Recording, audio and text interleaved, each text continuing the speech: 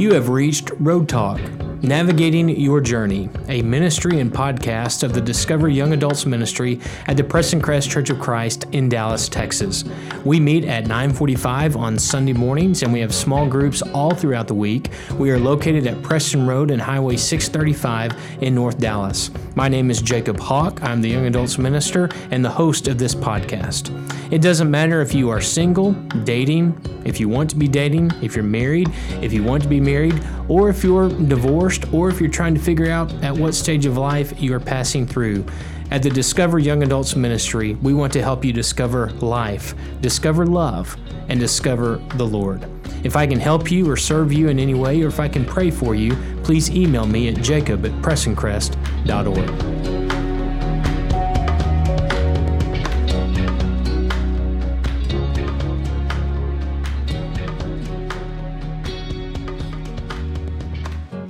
We are glad that you are joining us again today for Road Talk, Navigating Your Journey, here at the Preston Crest Church of Christ for the Discover Young Adults Ministry. Right now in the month of January, we are in the middle of a series on evangelism, about how we can better reach out to our friends and neighbors to tell them the story of Jesus and help them to become Christians. So far, we've looked at evangelism in remote places with Dr. Matthew Marine of Castle Rock, Colorado. And last week, we shared a conversation with Greg Parks about how we can respond to rejection or objection when people don't always see eye to eye with us on what we think the Bible teaches. Today, I've asked Derek Shepard, who lives in Nashville, Tennessee, to come on and be with us to talk about how we can be more evangelistic in a virtual world. And obviously, churches, as well as schools, and pretty much all of society, we've all had to learn how to pivot and learn how to reach out to people virtually because of COVID-19. And churches are learning some valuable lessons about how we can increase our influence in a virtual world through a virtual campus. And I know that Derek Shepard believes in that as well. And so I've asked Derek to come on today for this discussion of evangelism in a pandemic. Derek, we are glad that you are with us today. Thank you, Jacob, and I appreciate the opportunity to be on here with you today. Just to kind of give you a little bit of information about myself. I am originally from Kentucky, was born and raised there, been several different states as my career as a minister has taken me to those states. I'm now presently working with the Goodlettsville congregation in Nashville, where I've been here for a little over a year and a half now and serve as the preaching minister for this congregation. My family, I got a wife and two kids, one that's 8 years old. My son Evan is 8 and my daughter is 6, Emerson. And so that's a little bit about me. And again, just thank you for bringing me on today. Absolutely. I know that you do a lot of Facebook Live videos and devotionals, and you have a really good following on social media. So I thought you would be someone who could share some insight and wisdom into this topic. Now, Derek, I'm going to ask you this question, and every preacher has a positive answer for this question, but really, how was ministry going, in your opinion, before COVID-19? Ministry was going great for us here at Goodlettsville. Actually, we had just moved here in July of 2019, so we were kind of still getting our feet on the ground and kind of working through some different things. Ministry was going really well. We had a lot of great things happening.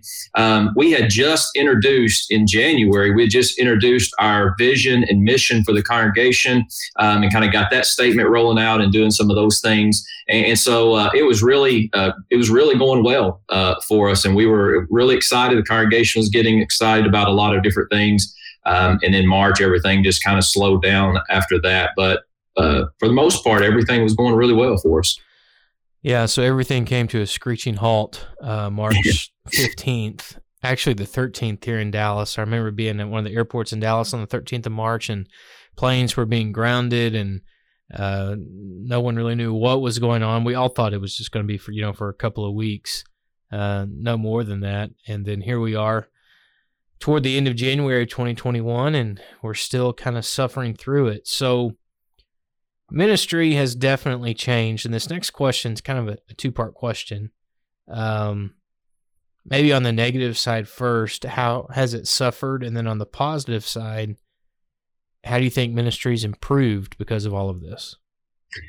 Well, if we want to go to the negative side first, I think one of the biggest things that suffered from all this is just the opportunity to be together, to fellowship with each other, to talk with each other, to be able to. One of the things I love about ministry is being with people and visiting hospitals and visiting people in their homes and doing all those different things. And so now with this, it's either phone or text, or you do videos, or, you do those kind of things. And so just that real connection and that community with people has really suffered a lot through this as well. As far as the improvements of it, I think that we have been more aware of being able to talk to each other, even though it is on the phone or whatever, but we've kind of maybe stayed connected a little more, because we know and we understand that in this time, if we don't stay connected with each other, then we're gonna really fall away from each other and fall away from God. And so just that trying to keep each other connected,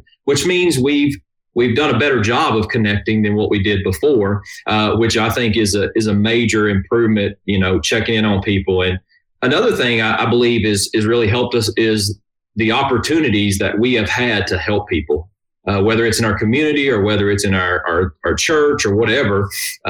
We've really had a lot of opportunities to help people. And so I think that is a big improvement that we've seen. One of the things that I often think about, and I talk to our shepherds about this all the time here, is that COVID has allowed the church to understand that you can change. You can do things differently.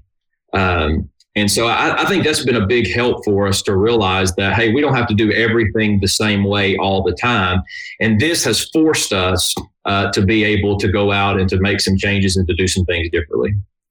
Absolutely. And I think it makes us appreciate things that we didn't appreciate before. I heard one church member say a few weeks ago, because their congregation has not been meeting for several weeks now, they open and then they shut back down. Mm-hmm. As far as, the physical location of the church building. And he said, never again will I ever say on a Saturday night, man, I don't want to go to church tomorrow, because for so many weeks they haven't been able to go. And unfortunately, it often takes us losing something in life to appreciate how special it really is. So I'm with you. Ministry has suffered in, I would say, the simplicity of getting together, but maybe it's made us appreciate more the moments that we are together, and being able to kind of hit the pause button and reset and, reevaluate what is working, what's not working, because we kind of have a fresh, clean slate here. It's almost like just a do-over, if you please, of how we can go about doing ministry. Right. That was one thing I talked to our shepherds about not too long ago, is I believe that God has given the church an opportunity here to say, what did you want to do differently? And now here's your opportunity to make those changes happen, because you do have a clean slate and you can do some things differently. And so I think that's a big deal for us to be able to have that and kind of go in with that attitude. Okay. So this next question kind of deals with having that virtual campus. I serve here at Preston Crest, for those listening, and here at Preston Crest in Dallas, I've been very encouraged by the elders' passion and determination to really improve our virtual presence. All of our classrooms, adult classrooms, are getting cameras and TVs, because we know that it may be a while before everyone's back on campus. And then what an opportunity as well that, our services on Sunday, thousands of people are watching now that weren't watching before.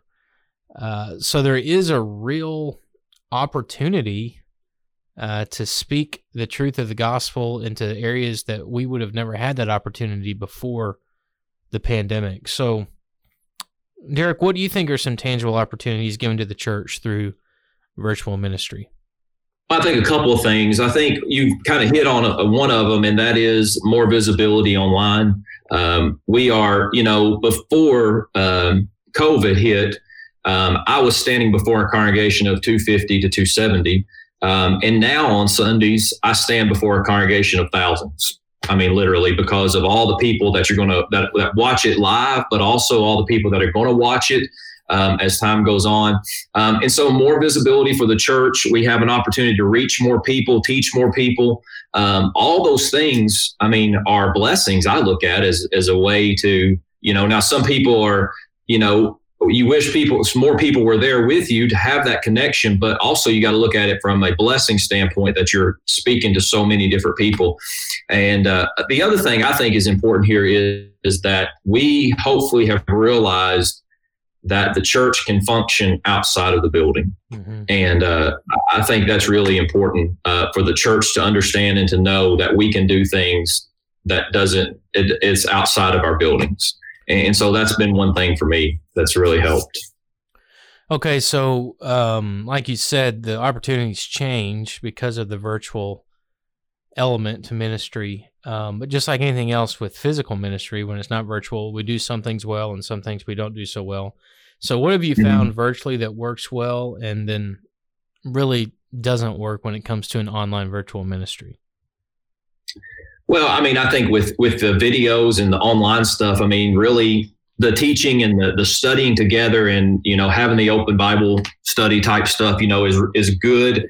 On Monday nights, we have Rekindle, which is our young adults, young marrieds group that gets together. We still have a lot of them that are not comfortable being in a large crowd at the building. And so that was our way of saying, okay, let's all get together on Zoom. And so that's what we do.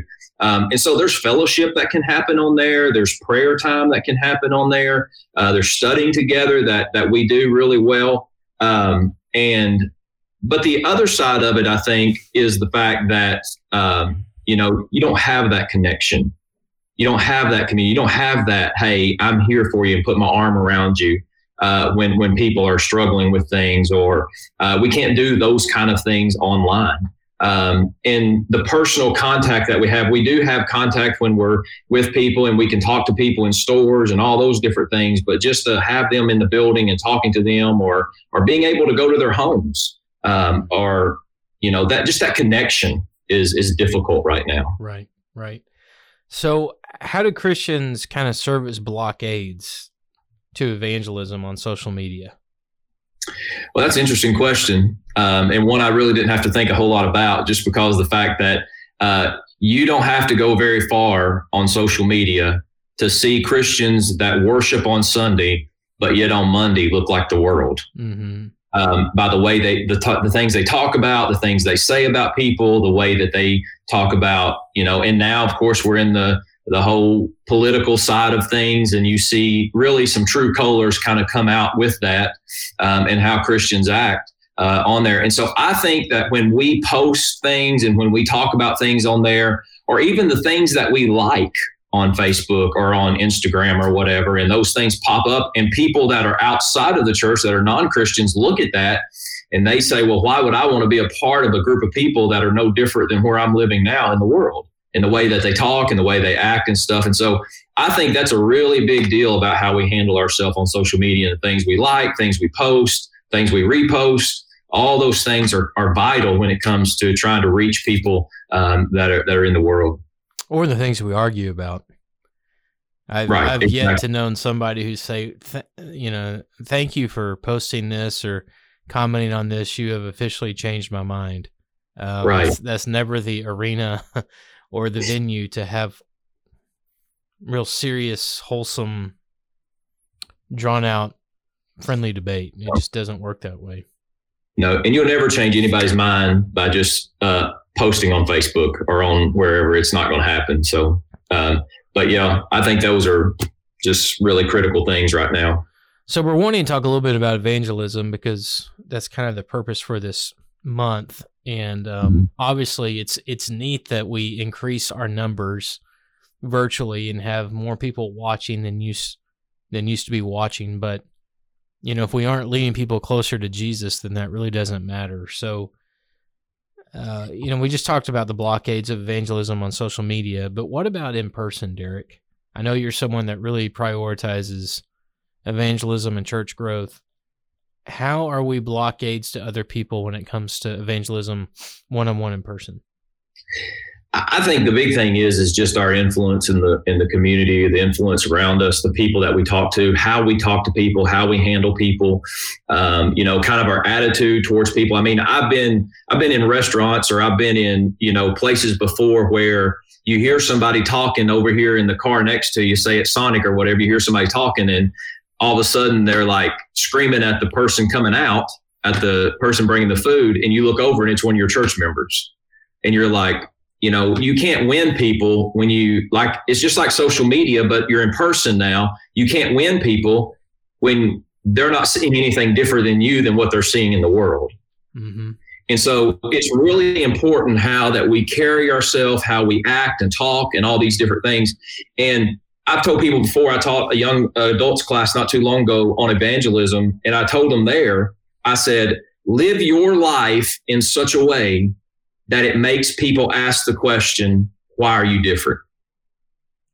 And if you don't do that, if people are not looking at you and saying that person's different, you'll never be able to influence them. Mm-hmm. Because, when you think about one of the verses that always comes back to my mind when I'm thinking about this is 1 Peter chapter 2, beginning in verse 9, where Peter calls them and basically says to them, you need to be different because you are a royal priesthood. You are a holy nation. And he's talking to people that were among heathen people. I mean, he's talking to Christians who were what he would consider pilgrims or sojourners who were among the heathens. Mm-hmm. And that's where we find ourselves. And so we got to act and talk differently than the people around us. If not, we're not going to influence them and help them to see Jesus at all. We got to be Jesus to people. We got to show them Jesus. That's where evangelism starts, is in our own life. Right. And I would add to that, not only the difference in the way we live, but the difference in how we approach leading people to Jesus. And by that, I mean, I think we need to be people who ask more questions mm-hmm. than give answers.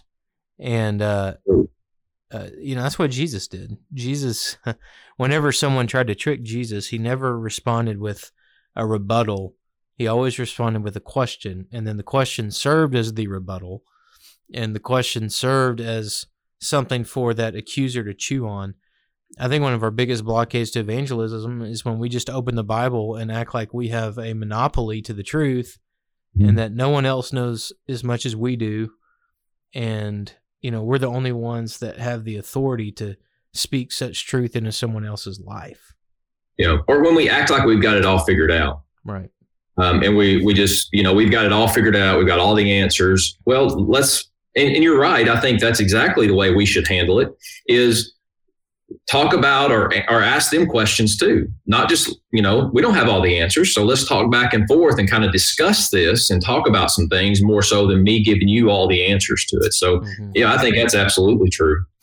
In our first episode this month on evangelism, that's what Matthew Marine in Colorado said, is evangelism is learning about someone else's story as you tell them your story, and less about a debate.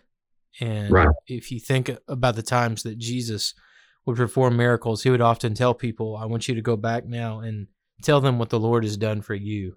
And right. That is such a powerful tool for evangelism, is to tell people, here's what God's done in my life, and here's what God can do in your life. And that's exactly what happened in John chapter 4. The woman at the well Jesus taught her, and then she went back, and people believed in Jesus because of her testimony, is what John 4:39 says, because of her testimony. Mm-hmm. And that's exactly what Matt was saying, is it's about, let's just talk to people about how Jesus has changed our life. Mm-hmm. We don't have to answer questions about the Holy Spirit on the first discussion. Let's talk about how Jesus has changed our life and what he's done for us. Right. And have that, and that's a conversation starter for us. I'm glad you mentioned that story, because I also love at the end of that story how John tells us that the woman said, I no longer believe, or the people said of the town, we no longer believe just because of what you've said, talking to the woman, but because now we've seen and we've heard for ourselves that Jesus really is the Son of God. So that's the goal of evangelism, is you sharing your faith, your story, so other people make it their faith and their story. Mm-hmm. Exactly. Yeah. And, we oftentimes focus on the first part of John 4, where Jesus was talking to her and about the living water and stuff. But really the powerful part of that story is the verse you mentioned and what I was talking about at the end, where it shows what she did with what Jesus gave her. Mm-hmm. And that's powerful. Absolutely. So, do you think the pandemic will change evangelism at all? I hope it gets us more excited about it. I hope it gives us more opportunity to do it and to talk about it, because, I think that evangelism, it was a dying thing in the church. And I think we need to continue to talk about it. I personally believe, just by talking to people and dealing with people on a daily basis, I personally believe there's more opportunity to do it now than maybe I've ever seen in my life. Just because I think people are searching for hope. They look at this world and they see that there's nothing to it. It's just changing every day. We don't have any control over things. And so I hope and I pray that it opens our eyes as members of the body of Christ, that we will say, this is our opportunity to shine as lights, what Jesus instructed us to do. This is our time to go out and to teach people that there is hope and there's something more than just what's in this world. Yeah, absolutely. Absolutely. You and I are both a little bit young to truly see the essence of it, but there was a real resurgence of spirituality and faith after 9/11. That everyone's world was shaken. Something happened that they thought would never happen, and the world was changed forever by that. The pandemic is that same type of event that changes everything, and something that we thought would never happen. People are, like you said, people are looking for stability and community and support. And so we do have a tremendous opportunity through that. Absolutely. So, I think every church, even if they are an outwardly focused church, every church has an element where they struggle to be evangelistic. So, how is your church there in Nashville? How are y'all prioritizing evangelism, and then how do you think you can improve? Well, teaching more on it, I think that the congregation here where I'm at, I don't think in the past, I don't think that was something that was really emphasized a lot. And so I think by teaching on it, the elders are asking and wanting to start with having seminars and different things like that, where we're teaching our people how to do evangelism or what does evangelism look like.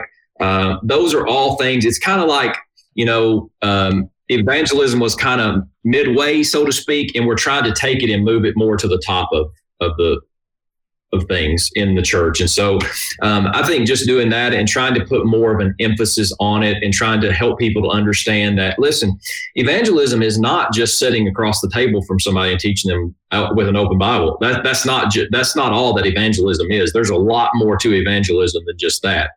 There's different ways that we can do that. One of the things that I've tried to do is lift up Jesus more to the congregation and allow them to understand that when you leave this building or when you're online and you get off of here, what you need to do is lift him up. I always like John 12, where Jesus said, if I'm lifted up, I'll draw all men to myself. And I think that's something that we need to embrace and allow that to be a priority for us, for him to be lifted up and let him do the drawing in. Right. It's well said. That's well said. You can never go wrong lifting up Jesus, obviously. That's one of our greatest goals. I've also encouraged people in my life by saying, listen, if you ever do this once, if you ever lead just one person to Christ, you're bit by the evangelism bug, and that excitement and that passion to do it again never goes away. Young children understand this, when they finally get up the courage to ride that big roller coaster at the amusement park here in Texas at Six Flags. When they finally do it, the first thing they say when they get off the roller coaster is, I want to do that again. Mm-hmm. And when you finally work up the courage to lead someone to Christ who doesn't know Christ, and you see real evangelism, someone who was lost become found by the grace of God, you want to do it again. But it's just getting over that hump of doing it for the first time. Right. And, we talk a lot about church growth, and I've told this to churches I've served in the past. The most simple way to grow a church is if every person in your church would lead one person to Jesus, your church doubles. That's so simple. That's so simple. Yeah. Each one teaches truth. And that's what Jesus taught, disciples making disciples. Right. Yeah, and when you do that, like you said, you double the church. And I mean, just if you just teach one person a year, then in a year we can double. If one person teaches one person, and so yeah, I mean that's really important. And I think as far as leadership, ministers, whoever, I think maybe in the past we've not put as much emphasis and shown the congregation how important it is to go out and talk to our friends, talk to our neighbors, talk to people around us. And so just by showing from a preacher standpoint that, hey, this is important to him. This is important to God. This is important to what he wants you to do. This is your mission from God. Just placing importance on it is really something that I think we need to do more. Right. I had a preacher who became an elder one time tell me in a meeting, well, that sounds good, but the only people I know or spend time with are the people I go to church with. And, that is a tight balance, tight line to walk, tight rope to walk, because the Bible does teach that you surround yourself by good people, you're going to be better. But we also can't cocoon and not know anyone in our neighborhood or at our job or, join a local gym and go the same time of day. Most gym goers go the same time of day. I go at lunchtime and I see the same 5 or 6 men every day at lunch. We've got to meet people, or who else are we going to lead to Christ if we don't know people outside of our church families? And Jacob, I think it's also important to understand that you're talking about meeting people. And I think if we put on the words meeting people where they are is really important to evangelism as well, and making sure that we're not, just wherever they're at in life. If it's an addiction or if it's a family struggle or whatever it is, wherever they're at, take them from that point, insert Jesus in their life and watch them grow from that standpoint. Yeah, absolutely. All right, last question, Derek. I've been asking everyone this question because I think it's something we really need to consider. In a few words, answer the following: evangelism is, and evangelism is not.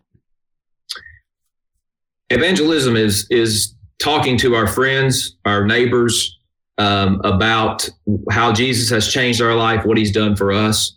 I think evangelism is something that we need to understand from the standpoint that it is as we go in life. And so for me, evangelism is a lifestyle. Mm-hmm. It's not just go knock on somebody's door evangelism, but it's a lifestyle. It's inviting people to church. It's helping people. It's making sure that we're there for them when they need us the most. Those are all things that evangelism is not sitting in the church building and saying, if we build it, they'll come. Evangelism is not sitting there and waiting on them to come to us, but it's us going into the world and as we go, teaching them and talking to them about Jesus. Very well said. That's the incarnation. God did not wait for us to come to him. He came to us. Yeah. Became flesh. And again, that goes back to, if you want to talk about John 4 again, notice the woman at the well did not stay at the well and wait for people to come to her to talk to her. She went to the people and shared her testimony of what she saw at the well.